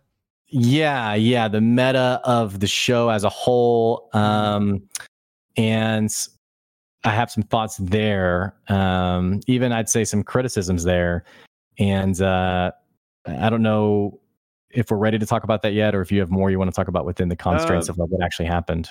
Yeah, let's do it. I have one other little thing, but then we can jump right into it. And this is just I think I forgot to mention this in the recap, but when Dariax moves the circlet to the new bag and his eyes go jet black. Like, oh my god. I can't wait to see like what happens there, but two, I just gotta give so much love to Matt. He's such a good player. And he had so many moments, but like right then he's so like as a player, you would want to like react to that and be like, well, what's happening? But he doesn't because no one told him that happened and he doesn't know because he's himself. So I just love the way he reacted to that. And I was like, why is no one telling him that his eyes are black? But he was so smart with it because like, I forget who said what, but they're like, are you okay? And he's like, well, this earthquake just happened and this, I mean, but yeah, I'm okay for the most part. And I was like, dang, you're so good at that role play because for me, or I just feel like it would be so easy to be like, whoa, my eyes are black, but no, he instead didn't know that and smartly really played off like the dumb character. And the other detail, being a dungeon master, probably knowing you probably shouldn't touch this, but fully in his player's shoes of like, hey, move it over to this satchel. Okay. Yeah. And he's like, I got it, man. Don't worry. Like eyes jet black. And it seems like it's permanent. Or at least in the sense we've seen that, like even at the end when they're talking to the Genasi again, he makes a comment and Abria's like, he says that with eyes jet black still. Yeah. Which is weird that no one's been like, dude, like this is what's happened to you. Yeah, but why is no one told him yet? Yeah.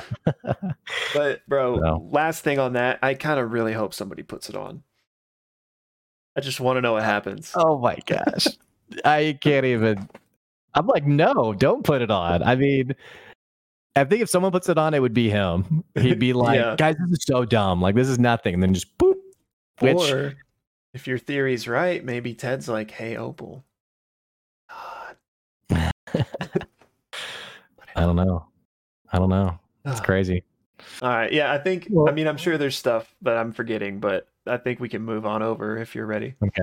Yeah. I looked at my notes and I feel like I've hit most of the things that I wanted to talk about in the episode. So I'm speaking only for myself. So like, Will, I know you and I haven't talked about this. And we have made a couple of comments on, this is different. This is different from like campaigns, and also being appreciative of everyone's different style. It's a different crew. I really enjoyed this episode. I felt like I was sitting in on someone's like homebrew, like I'm in their living room watching a bunch of people play D&D. Yeah. I do have some concerns about the Critical Role-esque boundaries of what's happening. And a couple things I think about with this is, and I call them concerns because I wouldn't fully call them like criticisms, because like who am I to like critique the show? But there's things that I think, okay, and I mentioned this a little bit at the start of like, okay, where does this exactly go in the next 6 episodes? It felt really good as an individual episode, like being in it. In the meta of like the whole like enjoying Critical Role, I felt more whelmed. And part of that is I'm having a tough time as an audience person grasping on to where is this going and what is the theme of this. And here's what I mean by this. Theme's the wrong word, but what I mean by this is first episode, we get the circlet. And so I'm thinking, okay, this is a show about the circlet. Then we have the Thieves Guild, and so I'm thinking, okay, there's going to be some kind of interesting power struggle here. We have the Residuum show up, which Orem is like, this is serious. We're totally beelining our mission now. We need to go to the Fire Genasi and talk to them about this. The circlet just stays on like someone's back or on Dariax's back. And so then me as the viewer, I'm thinking, okay, yeah, this is sort of the big push of the show is it's going to be about the Thieves Guild and the Residuum and like what's happening under the table. Well, then when we get to the Petrified Force, I can't remember the name of the outpost, by the way. But Firewatch or something. Maybe? I was thinking Firewatch, but then I was like, is that a location in WoW? I don't know. But Orem says, hey, we have this Residuum. And she's like, oh, that? Okay. And actually, the half-orc even says at the end, when Opal is being like, hey, did you send her a message? Like, what the heck? She's like, I don't care about your weird little rocks or your weird magic rocks. And so I'm like, okay, well then, so it's not about the rocks. Okay, so it's about the these fire elementals and the sigil. So I think I'm just ready for there to, I don't know if maybe I'm not being patient enough, but it also feels like there's not enough room to be patient in the sense of we have 6 episodes left. And so as a viewer, I'm having a tough time seeing the scope of it because it feels like there's more of breadcrumbs for where the story could go without an overt, hey, this is what this story is going to be about. And it's also why I said at the start of our episode, I wonder if this is more of an introduction story to something bigger than what I originally thought, which was it has a beginning, a middle, and an end. Do you have any similar thoughts? Does it make sense where I'm coming from? This might be the first time you and I have maybe disagreed on something. I don't know. But I'd love to get your take on sort of like the overall flow and direction, what's happening in the plot of this story. Yeah, I think those are all fair criticisms. I think some of it might just be that's D&D, and I know you know that in terms of like there could be 35 plot threads, but the players pick these, and so that's kind of the direction the story goes as far as like, well, why is the Residuum not leading anywhere, or why is, whatever. I think some of it might be that. And I guess that maybe the counter to that is, well, this is an 8 episode thing, so they must have, like what we wouldn't be wasting screen time on this if it wasn't something, right? So what's going on there? And so I think maybe the counter to the counter would be that yes, it's 8 episodes, but because of the pandemic and stuff, they've for the last year have been doing things differently where these episodes are pre-recorded and I would go so far as to venture they probably recorded and completed the entire thing before they even, you know, began to produce the show, like, make it a product. Like, I bet they had it all. So I bet to me, it wasn't probably like this is gonna be 8 episodes. It was like, let's do this. And it ended up being 8 episodes. Mm-hmm. So that, like, as far as like an organic beginning, middle, and end, I don't think it'll be like a jarring, like, I think they definitely Mm-hmm. had to know that it couldn't be too long. Like they didn't just say Right. like take however many it takes, but like probably something in the episode happens. They're like, okay, this is like a really great organic place to end this Mhm. tale, so we'll do it there. But I totally agree with what you're saying, and it does feel like we kind of haven't found the main thing yet, which I guess maybe now it's this weird thing going on with the sigil and the elemental planes and stuff. Mhm. But again, maybe not, because how is a level 2 party going to deal with something like that? So Yeah, well, and it's like you said with D&D, and I totally agree that it's like the common phrasing of like who's the big bad evil guy, and a lot of times the big bad evil guy doesn't show their face or its face until pretty far into a D&D story. So it does make sense, like this ambiguity around where is the story taking us to. I think for me it's the tension of really it's tension and it's the excitement of, okay, we have 6 episodes. I'm really excited to see where this hones in on. yeah, me too. So the other thing, and by the way, I don't want this to be like Blake's list of complaints. So these are things that I've been thinking about. Oh no, yeah, The other thing is I'm having a tough time with the party dynamic a little bit, in the sense of, and this is less actually, it's maybe an unfair concern about the show and more of this will be explained later. The party is very different from one another, and I'm having a tough time figuring out what has brought this group together and why they've chosen to stay together. The clearest example is when they're tasked with by Posca to go steal something.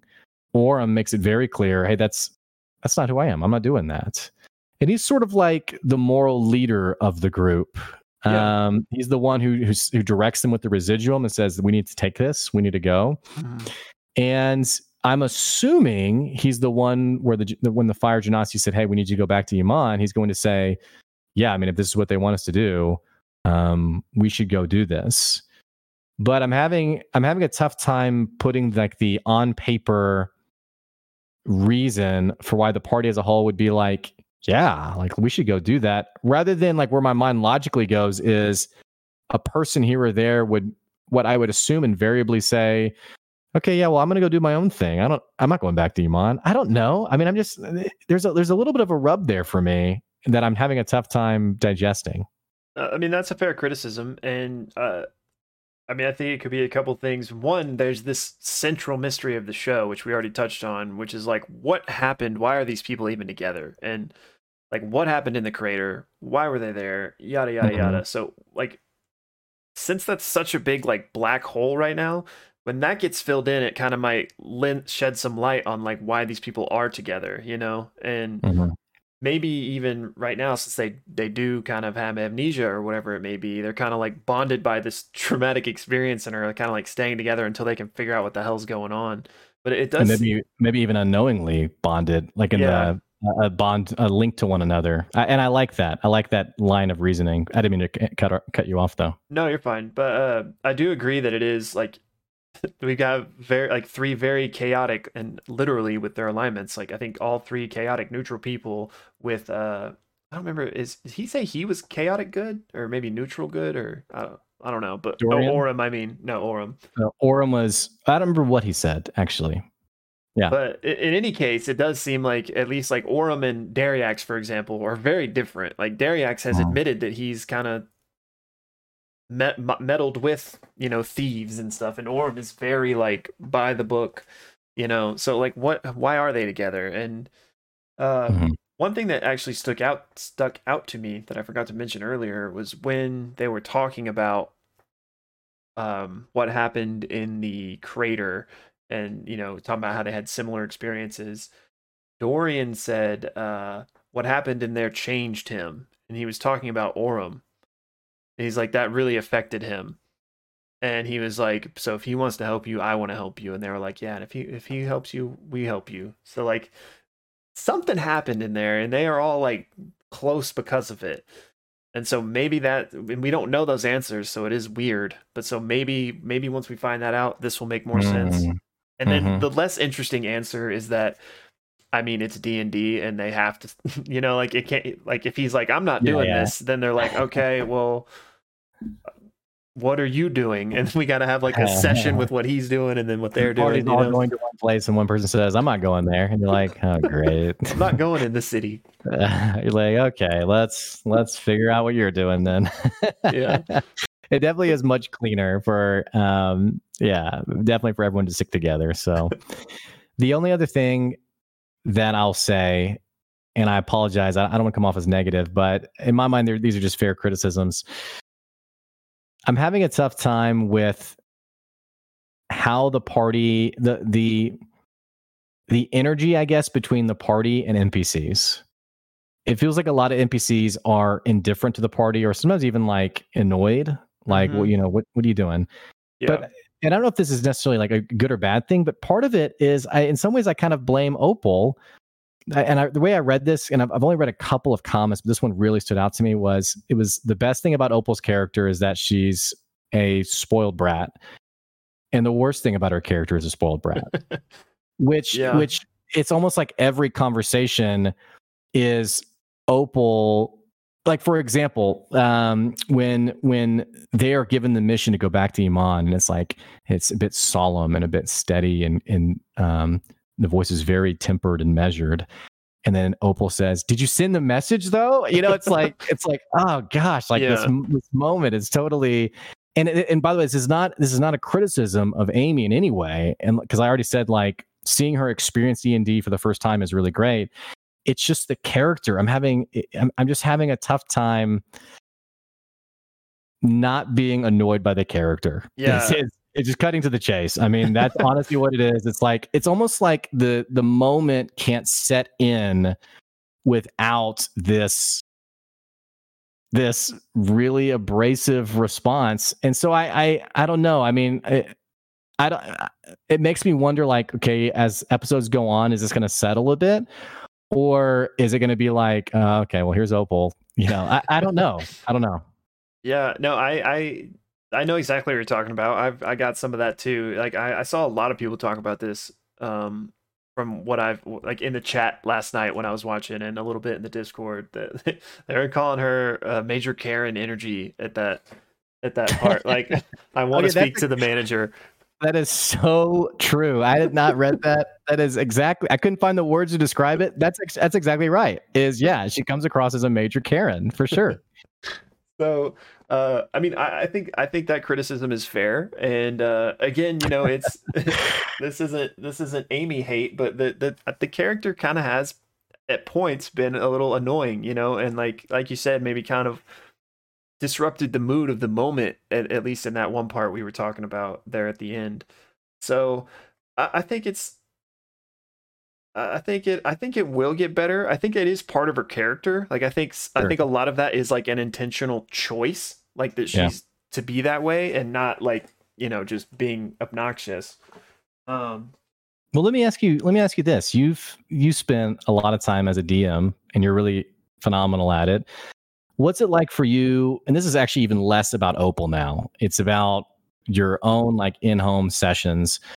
What's it like for you when you have a player who seems to be disrupting the both maybe the momentum, but also like the vibe you're going for? Um, any insights there? I mean, it depends on if it's like it depends on like the intention behind it, right? Like if someone's just being a douche, you know what I mean, then not cool, you know what I'm saying? But like Yeah. if there's motive and like reasoning, and they're trying to like be true to their character, then that's fine. And like, Yeah. there's obviously a line there, right? That at some point you cross it, and it's like you're just being a, a problem, for lack of a better word. Um, but Like it's like the hobo killers who like they want to kill yeah, everyone they meet. And it's like, right. dude, come on. So I think, and I know you're on the same page with me here. Like at this point, I'm giving Amy the benefit of the doubt. I don't think she's like. We'll see how things go, but I think it's fine for now. But I definitely understand uh, people's that have an issue with certain moments, and Mhm. I think she's new, and I think maybe some of it's even like, oh, like how do I participate in this? Like, I want to be involved. I want to be active. Like, you know, hope I think her character will be tempered as time goes on, but we'll see, I guess. Well, there's a lot of excitement in playing deity the first time, and especially since it's all literal verbal storytelling. There is, I know there's been in sessions that I've been in where I had felt like, okay, I need to be part of this conversation. Right. And if I'm not, I'm too detached from it. But like to represent my character, I need to be involved. And it's really challenging. It's been really challenging for me to figure out how to do that really well. This is totally my own phrasing, by the way. Amy's doing a great job, but I could, if this was the case, I could empathize with a sense of, oh, I need to jump into this conversation because I've really had to figure that out. And I haven't figured it out yet, but it is something that you're thinking about as a player is how much do I get involved in this conversation? And it's something that I think it's what has made campaign 1 and 2 so good is that they've worked together for such a long time that they know when it's time to, I don't say necessarily let someone have their moments, but there's comfort with their own character being absent from the dialogue. Right. For better or worse, not necessarily that anyone in this current session needs to do that more or less, but it is a dynamic, I think, of a really strong D&D group. No, Yeah. I think you're right. It's especially when there's more people in Critical Role than there is in this campaign. There's 6. This one only has 5. So with that many people, the spotlight, it can't be on everyone at once. So I think that is a learned skill and a comfort thing. And I think that's one of the reasons I think this could improve with time. Again, not that this is like, Amy sucks and needs to get better at D&D. No, I just, and on that note, I think she was doing that in service of her friend, right? Like it wasn't just Amy being frustrated. She was like, all right, our friend came here to get this message done. And so she's like, my character is this type of like, doesn't put up with that. So she's like, boom. So I think she was trying to do like an in character, so that I applaud. It's just that, some people don't like certain people's personalities, so some people are Karens, and that's so, yeah. So I don't the role we play. So the timekeepers have told us that's another Loki reference. I'm just kidding. But yeah, so I guess to wrap a bow on that is that I think it's fine to be annoyed with, certain moments or certain characters, but I think as long as like that's coming from an organic place and like an authentic, like trying to role play and stuff, then it's fine. But if you're just trying to like piss off the DM, then you're being a douche. And I don't think that's what's happening here. Yeah. So those were like my only thoughts from like the meta of it. I know we're coming up on an hour and a half. Do you have anything else you want to add or any other insights or things you want to say? I don't think so. I mean, this has been a good episode. I feel like we've last episode we had to do a lot of frameworking or whatever that word is. Sure. And I felt like this one we really were able to get in and talk about some of the cool stuff that we're wondering about. Yeah. Don't forget that Ted is the Spider Queen. We called it here. You're like, that's your theory. So, but it's true. Turns out Ted's like the warrior of light, tasked with defeating the Spider Queen. It's like total opposite or something. I don't know.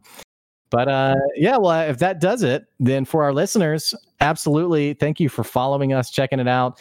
Please tell us what you think, what you think's happening in the show, what you're most excited about, what you're loving, maybe even some of your critiques. This is a place where we're deep diving. It's called a deep dive because we're literally deep diving and we're breaking down the episode into the nuts and bolts of the cool stuff that's happening. Yeah. And we'll be back next week with another episode talking about episode 3 of Exandria Unlimited. what else we got, Will? We got well, one, we got our thumbnail. You know we gotta do that real quick. But Of course. just gonna give one more. I don't remember if we did this or not, so if we did, sorry, but I'm doing it again. Catch us over on Twitter at PXLists, Pixelists without the I and the E, PXLISTS. Engage with me there. We love it. I love talking theories. Hit us with questions and we'll talk about it on the show, as it were. Again, shout out to the Critical Role Discord. Hit me with your questions there. Really anywhere. Reddit, we might show up there. Probably should. But yeah, that's all I got though. So besides the thumbnail, what should we do for the thumbnail? I had an idea.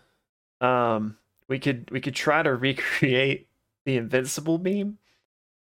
So I think with the way we're outlined here, like I'm Omni-Man and you're like the crumpled Mark. Do you know what I'm talking about? Oh yeah. Where I'm like, yeah. Yeah.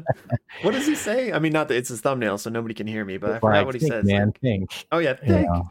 Yeah. So we don't have to do that, but that's my idea. Am I on the right side of being like crumpled Mark? You need to crumple the other way. This way? Yeah. Okay. I'll just do this. Like. Okay. We got it. Ship it. All right. Well, nice. Listeners, thanks again for checking us out, and we so appreciate you. And we'll catch you later. That's the Pixelist Podcast. See ya. Bye.